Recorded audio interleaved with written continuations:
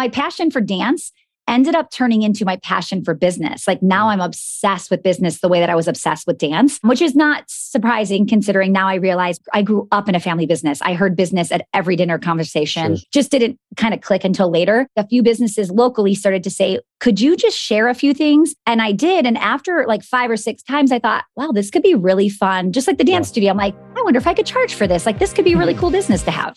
Yo, what's up, everybody? Welcome to the Build Your Network podcast, the only top-rated show committed to helping you grow your business, foster real relationships, increase your authority, and build the network of your dreams. Let's get into the show. What's going on, everybody? Welcome back to another episode of Build Your Network. Today, I have the pleasure of sitting down with Stacy Tuschl. Stacy, what's up? Welcome to the show. Hi, Travis. Thanks for having me. Of course. I know we had a conversation the other day on your show as well. It was such a good talk. Figured, hey, why not return the favor and bring you over to Build Your Network and introduce everybody to you. So let's start from the beginning. Okay. Talk to me about 8-year-old Stacy. Set the scene. Where were you in the world? What was life like for you at that age? Yeah. So I actually grew up in like a little town where I went to like a private Christian school. So very sheltered. I graduated in 8th grade with, I think, 10 kids in my class, 8 girls and 2 boys.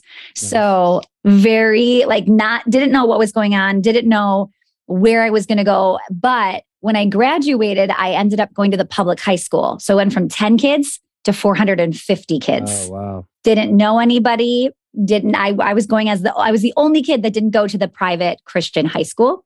So my mom said, well, the best way to make friends is to join a team. So why don't you go try out for something? So I look up this Division I high school. I have no real like athletic ability from my little tiny school. And the dance team was up first. And I thought, I'll try it. And I literally made the varsity dance team at this school. I was like one of 3 freshmen to make it. And little did I know that would turn into my career one day. So it's just kind of crazy how that all worked out. But it's funny you bring up the 8-year-old because that played a massive part into why that happened. Were your parents still really religious when you started going to the public school? Yes, but I wouldn't even say they're really religious. Like we did not grow up very religious, but we went to church every Sunday and we went to a Christian school. Okay. But it was more of one of those things where obviously high school gets a lot more expensive and they let us decide as kids, like, where do you want to go? And I was at the time, my older sister, I had an 8-year older sister, but I was kind of like the first of my younger sister. And they kind of let me pick, do you want to go to the public school or do you want to go to where everybody else is going? And I picked public. Why? I think at the time I didn't like how sheltered and how small everything was. Now so looking you were at back, least aware of that? I was very aware of it. Yes. Yeah. Cause I would do some things in our town or go someplace else and I would see everything else. And I realized like, ooh, there's a lot more going on over here. But now looking back, I actually appreciate how it was and how I was raised. But in the moment, you always want what you don't have, right? Yeah, of course. Especially as a teenage kid. Of course. When you are perceiving that your freedom levels are being oppressed, you want to get out and go do something, right? Yep. So in high school, did you have a major emphasis on academics? Was that something that was important to you or was that totally back of mind? Nope. And especially when I found dance, I ended up falling in love with it. So now my passion was 100% dance. Like I didn't care about anything but just consuming it, learning it, just taking it even outside of school, now finding a studio that I could go to. So I was like an average student, I would say, but I had zero interest in trying to get good grades or trying to do any of that. What did you think you were going to do after high school? So I definitely felt like it was going to be the traditional route of going to college, getting some regular 9-to-5 job. That was 100% where I was thinking. I did grow up in a small business. So my grandparents started a business, construction, and my parents worked in it. So even though I grew up in an entrepreneurial family, it never crossed my mind. They never brought up starting my own business. I really thought, I'll just get a job. Like that's what people do. Yeah. Yeah. When you were in high school, did you have plans of going to a certain college or was it just like, nah, I'll get decent enough grades that I can get into a decent enough school and get a decent enough job and I want to just do dance right now. Yeah. So it was kind of like, okay, what's the bare minimum I need to do here to get at least where I want to go, right? And that I ended up picking the school where it was a state school here in Wisconsin. And I picked it because it was where we always went for like dance camps that summer. And I think I thought I had this like attachment to it because it was where I, went to dance, but it was not the school you would go to in Wisconsin if you wanted to be a dancer. And I left after one semester because I was like, wait, what I loved about this place, it's not here when I'm going here to school. So I actually ended up transferring back to UW Milwaukee, where there was a lot more dance opportunity. What was your major in college? So I ended up graduating with a business degree and then business administration and marketing. But what happened was when I graduated high school, I wasn't good enough to be a performer. I mean, I had only been dancing a few years.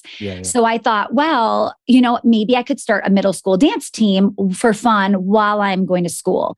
So the summer I graduated high school, I ended up getting 17 kids to sign up for my dance team that I created from scratch. And then within 3 years, my junior year of college, I had 100 kids. So then my parents were like, wait, this might be a business. You could probably charge and do this. So then I really didn't want to graduate college because I'm like, oh, I got my business and it's dance. I don't need to go to school. And my parents were like, oh no, you're going to finish. You're a junior. So they made me finish, get my diploma. And I did in 2005. So 3 years into we were dancing in my parents' backyard. Like that's where we were dancing. And then 3 years in, we ended up renting a space, or I rented a space. And now 20 years later, I have 2 performing arts academies. We have 1,600 dance and music students. The business is grossing 7 figures a year. I haven't been in the business side of it in almost 10 years. So I strictly work on the management side, work remotely. Do you view your time in college in terms of like the academics that you studied and how it relates to your business success to this day? Do you view that time as mostly helpful, unhelpful, neutral? Like what would be your advice to somebody that's like, I really want to be in business. I feel like I have a good enough idea, or maybe they have traction on something similar to what you had. Yeah. What would your advice to them be around school? I think if you want to get something out of something, you can. But I didn't want to I was like done with it. I wasn't thinking I needed it. So I wasn't even trying to get something out of college. So for me, I feel like it wasn't worth my time. It wasn't worth the money, but it could have been. I just didn't apply myself. Yeah. I also think there are opportunities today that maybe there weren't back then. Like now I'm hearing of business, like you can actually go to entrepreneurship classes. Like I wasn't in anything like that. So I don't want to say like nobody should go to college. I do secretly hope my children don't go to college. I hope that they just immediately start their own business. But I don't look at that and think that's where my knowledge came from. It's from running a business for 20 years and making mistakes and trying things and then learning the hard way a lot of times. It's just so hard with a degree, especially in business, because it's just everything changes so constantly. Yes. Especially now, especially, post internet. It's just, you could be studying a marketing book from 2.5 years ago that's almost completely irrelevant. Oh my goodness. Point. You know what I mean? It's just, unless you're studying strategy, right? Like strategy stays the same. Like you read Robert Cialdini in 1960, or you could read Robert Cialdini in 2022, and it's going to be the same in terms of like, human psychology and how to market to them. But tactics, practical strategy, like that stuff changes like so often. And more often than not, unless you're in a really good program at like a Stanford or a Harvard or something, the professors that are teaching the classes, like clearly they weren't that successful in business, or they probably wouldn't be teaching a class at like the local junior college or any plethora of actually pretty solid state schools or mainstream universities. It's just like, is it worth it? Are these the people that I want to be learning from? Like, I feel like if I could do it over, I feel like my main thing wouldn't even be go start your own business at 18. It would be go work for an entrepreneur at 18. Yes. And I agree do so much. whatever they wanted me to do. Like, just let me be around you. Let me learn from you. Let me listen on your conversations. I'll pick up your dry cleaning. I don't care. Like, you don't even have to pay me. It's not about the money that you make from 18 to 25. It's about how much can you possibly squeeze into your like learning. How much compression of time can you put into that first 7 years out of high school? And it just seems to me like it would be better served on working under somebody who's out there doing it now. Like not, I did it 20 years ago. Not, I teach it now. Like somebody that's doing it as of right now. I feel like that would be so like such a better use of time for most kids. Yeah. And that's why I think a lot of times too, I mean, the professors I was learning from, they were not people that had businesses. They were people that were teaching it. And for me, I always tell people like, be careful who you're listening to. You want to be listening to somebody who's not just in theory, but this is real experience that it's coming from. Yeah. And it's if you're in a subject like philosophy, it's like, well, I mean, their job is to think, so yeah, if you've been studying philosophy for 30 years, like your job is literally to study and write and theorize and think and all that kind of stuff. But like business, your job is to do, not to talk about doing. So like, not to say that you can't learn something from somebody, but you got to take the advice with a grain of salt and understand that like, hey, if this person's never done that, they never walked the road, then maybe I should go find somebody who has. And from them. And 4 years is a long time when you think about it. Right.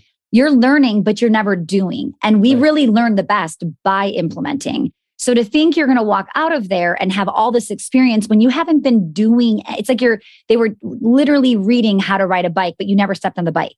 That's a big difference. And it's the same people, by the way, that are going to talk crap about all the other programs that are out there. Like, that person's a scam artist and you spent $100,000 on a mastermind and I can't believe you bought another online course, and it's like, dude, you spent like $300,000 going to some state school that you're in debt for the next 20 years. So you could get out and get a job as a janitor. Like, stop talking crap about all the other ways to learn. The bottom line is we all need education. Yeah. And I think that, especially in the business entrepreneurship world, that going to school for it is going to get less and less popular as the years continue to progress. 100%. Unless there's other reasons to do it. You're at Harvard, you meet somebody in the school, right? Like you're there for the connections. You're not there for just the learning. And you might get a great education, but you're not there for that. You're there for the dorm room meetups with other people whose like parents are hedge fund managers or whatever. You know what I'm saying? Like you're there to make connections. You're not just there to learn. Yeah.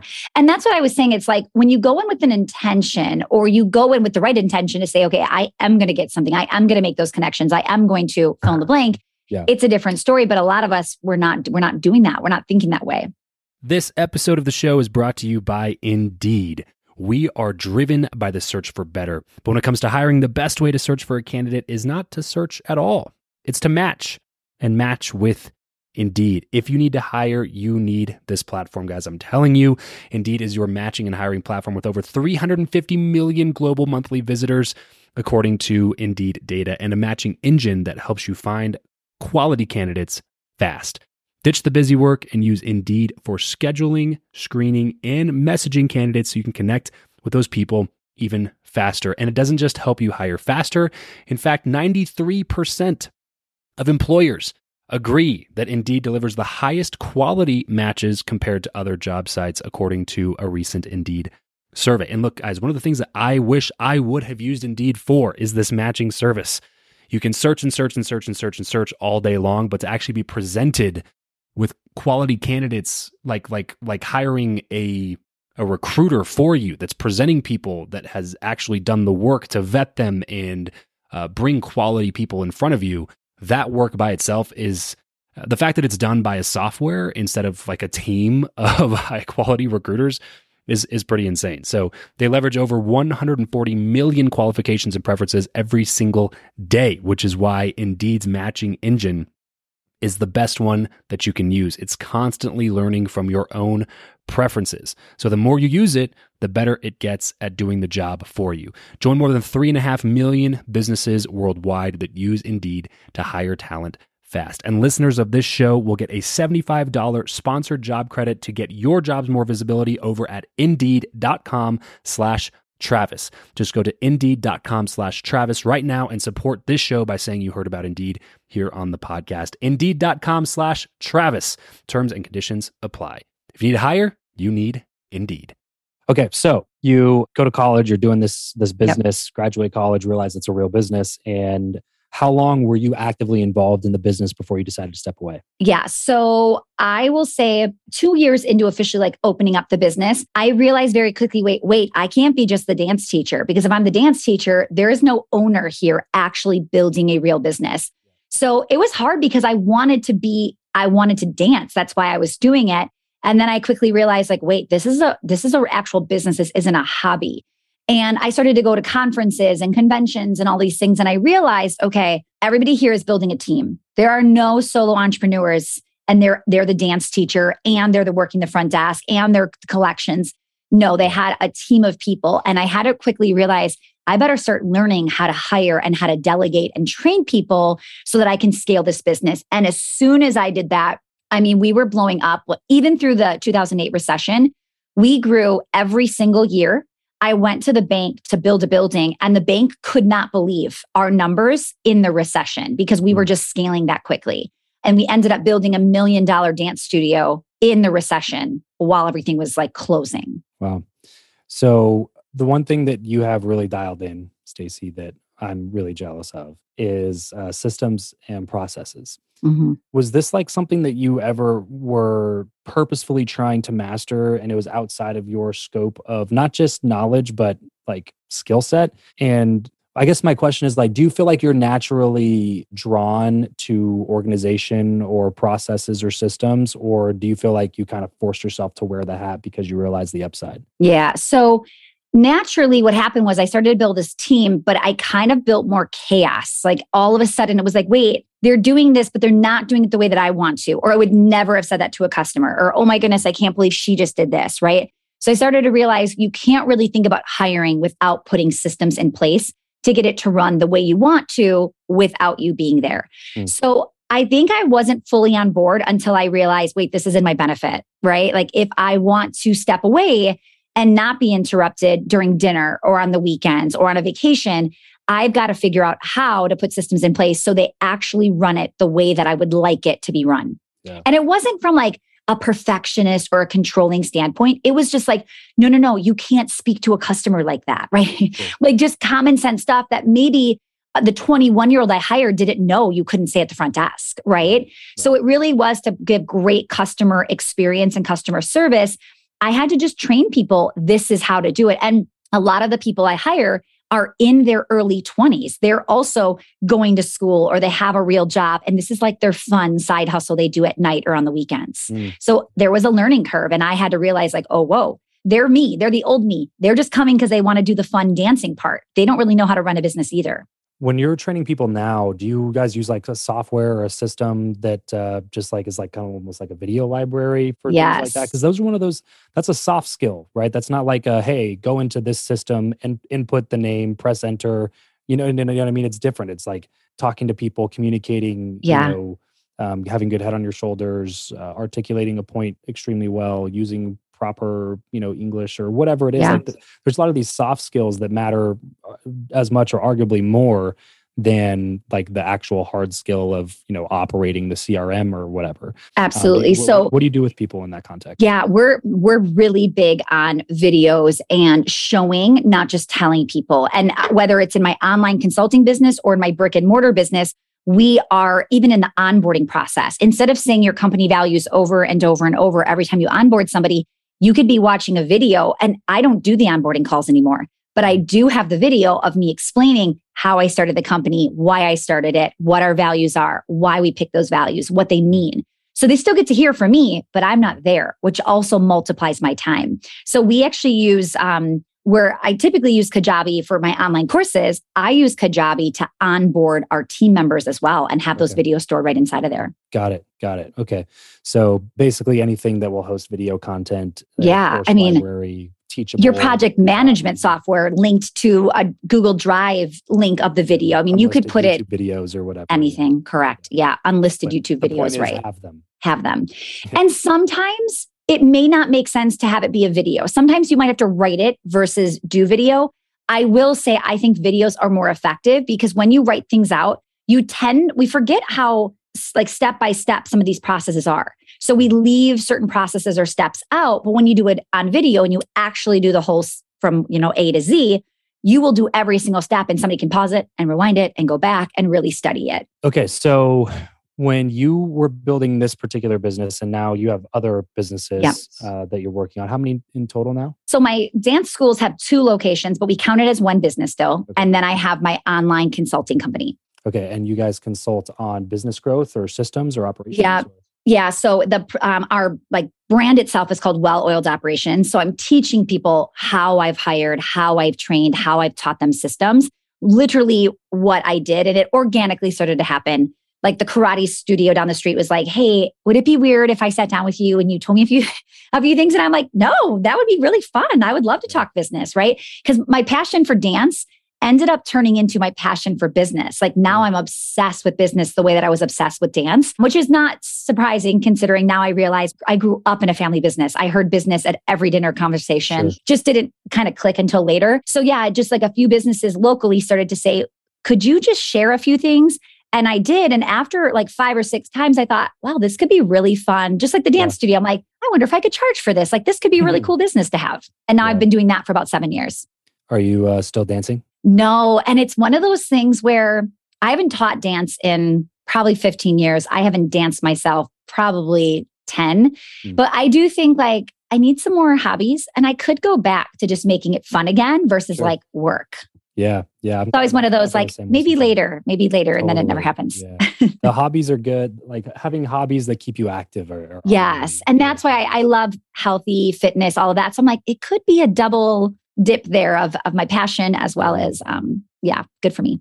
Totally. Okay. So processes, systems, all that stuff. Typically, this is not a blanket statement, but typically people who are really good at that tend to not be good at other things. What would you say at this point? Like, these are some of the things that I've really had to work on because it comes naturally for me.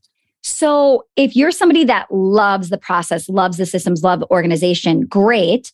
But if you're not, you just got to find somebody who is, right? So all of us, like we have our own strengths in our business. I mean, there's a lot of us here that have very successful businesses, but we are very, very different people. But we've all had to find like the complementary person that can come in and be that strength where we were weak, right? So if somebody's listening is not great at systems, well, guess what? Somebody out there would love to come in and get their hands on your business and help you systematize, right?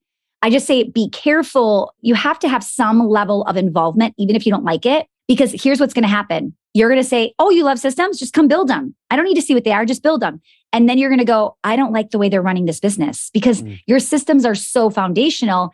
You could at least be with them, brain dump what you want to see, and then have them systematize off of what you said. But if you kind of think like I'm washing my hands, this is your job. I've seen people go, I had to fire her. She was overwhelming. She took everything over. It was not the way I wanted to do it. I'm like, but you kind of told them to do that. That's basically what you said to do though. Yeah. So. Usually the business owners that come to me, they're like, no, I don't want to do this. Like, I'm going to buy your program, but I'm not going to go through it. I'm going to make my team member go through it. And I'm like, the problem is she's going to be on fire and she's going to be excited. And you're going to be going, I don't know what you're talking about. And I don't have time to do this. And I don't want you messing around the business, right? You've got to be somewhat involved because you're the visionary. You're the leader. For your program specifically, do you have different like tiers, different levels, different types of investments? Yeah. So we do like a group coaching program and then we have a higher level mastermind. And when somebody comes into the group coaching program, a lot of times they'll say, I let team members come in because we help train them as well. And they'll say, I'm just going to bring the team member in. And I do have to be like, okay, but I have a feeling you're going to want to get in here. And 9 times out of 10, they end up getting in the program, even though they think they won't. Because when you see how on fire your team is, when they actually know what they're doing, you're going to want to drink that Kool-Aid too, right? You got to be on the same page as your team, like no matter what, which is why a lot of times when we, the entrepreneur, buy a program, buy a mastermind, and we're on fire, and then we come back from it and we try to like tell them all the things we learned in 3 days in like a 20-minute thing. And they're like, I don't get it. You need to have everybody drink the Kool-Aid, right? If you're going to go to a conference, bring your right hand with you. We have a lot of things in common, Stacy. One of them being that we both have podcasts where we interview people. Why do you have your show? What has it done for you? So I started the show back in 2015 and I had somebody say to me, I'm just very coachable. When somebody tells me to do something, I'm like, oh, okay, I'll give it a try. So somebody just messaged, I was on somebody else's podcast and they said, you need your own. Like anybody can do this. You'd be very good at interviewing somebody. It's a really great place to connect, to meet other people, to interview anybody you want on your show. Like give it a shot. And I'm like, okay, why not? Thinking, oh, this will be easy. Obviously, it's actually not that hard, but there's work involved in a podcast for sure.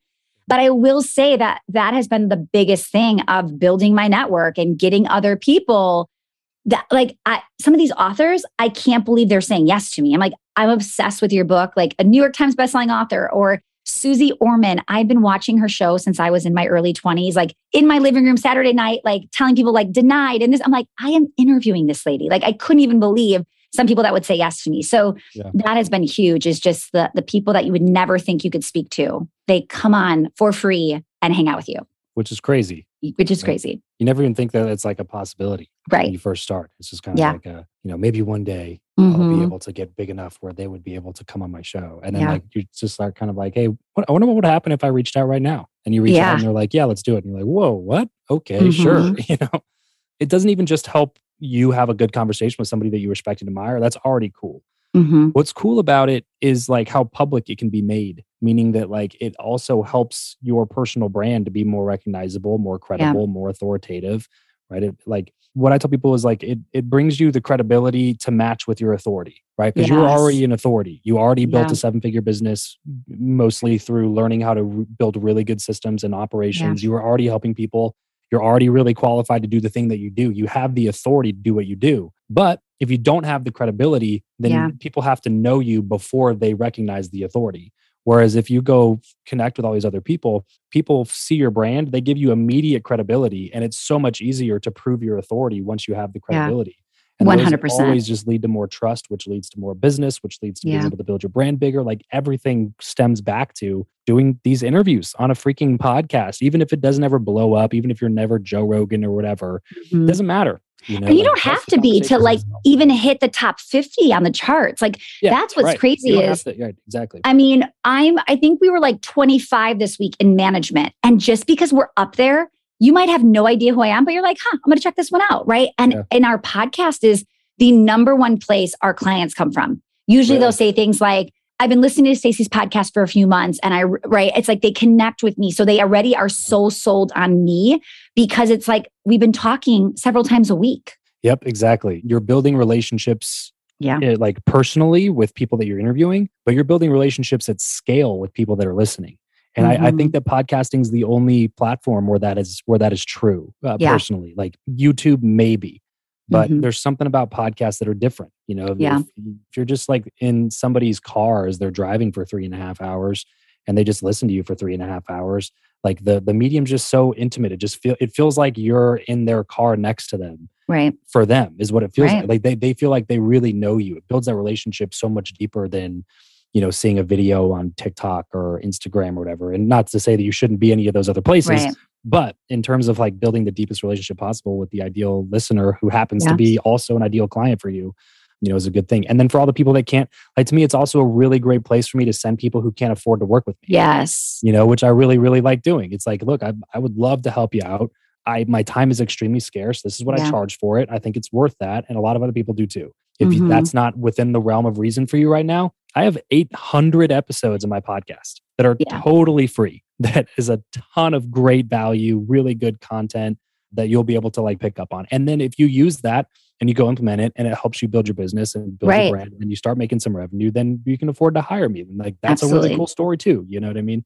So yeah, I mean, it's just a win-win for everybody involved. And even for these experts that come on who are grateful that we're talking about their book or their new podcast that came out or whatever it is. So it really is such a win in every direction. Absolutely. Absolutely. Well, Stacy, I know we're kind of coming up on time here. I want to definitely send some people over to what you have going on. For everybody listening, to me, the difference between a 7-figure business and an 8-figure business is the systems that you have in place. And really, potentially even this between a 6-figure and 7-figure business. Well, for 6 and 7, I've seen people go to 7 without systems, but they're stressed out. They're not happy. They're burned out, right? It's the difference in the level of your lifestyle and how much you enjoy your business. Totally. Yeah. Whether or not you own your job or you own a business. Yes. Yeah. Because you see a lot of people that become entrepreneurs so that nobody can tell them what to do. And then all of a sudden they're servicing 12 clients that just do nothing but tell them what to do all day. Oh my goodness. Amen to that. Well, that's the opposite. It's even worse. Right. Right. Yeah. Because then, if you have 2 employees and a bunch of problem clients, it's like, well, I can't get rid of my clients because I have to pay those people. You're almost like worse than having a job because you don't have as much ability to leave what you're doing. So yeah, I mean, the systems part of it is the part that my team and I are really going through right now and implementing. If you're listening to this right now, connect with Stacy, check out some of the stuff she has going on. Stacy, where's the best entry point for people to get a hold of you? Yep. So 2 places, either the Well-Oiled Operations podcast or go to my Instagram at Stacy Tuschl lots of content over there as well. So whatever you prefer. Perfect. At Stacy Tuschl on Instagram. That's StacyTuShl. TUSHL. Stacy Tuschl over on Instagram. Go give her a follow. Check out what she's got going on. Stacy, thanks so much for coming on. Thank you, Travis. So fun. Hey, thanks for listening to this episode. That's it for today. As you all know, this show is completely free. Our only ask is that if you found anything valuable in this episode or in any of the episodes that you've listened to, then share it with somebody else and leave us a quick rating review in whatever platform you're listening to right now. It would be super, super helpful for us. So that's it for today, guys. Thanks so much for tuning in. Catch you next time.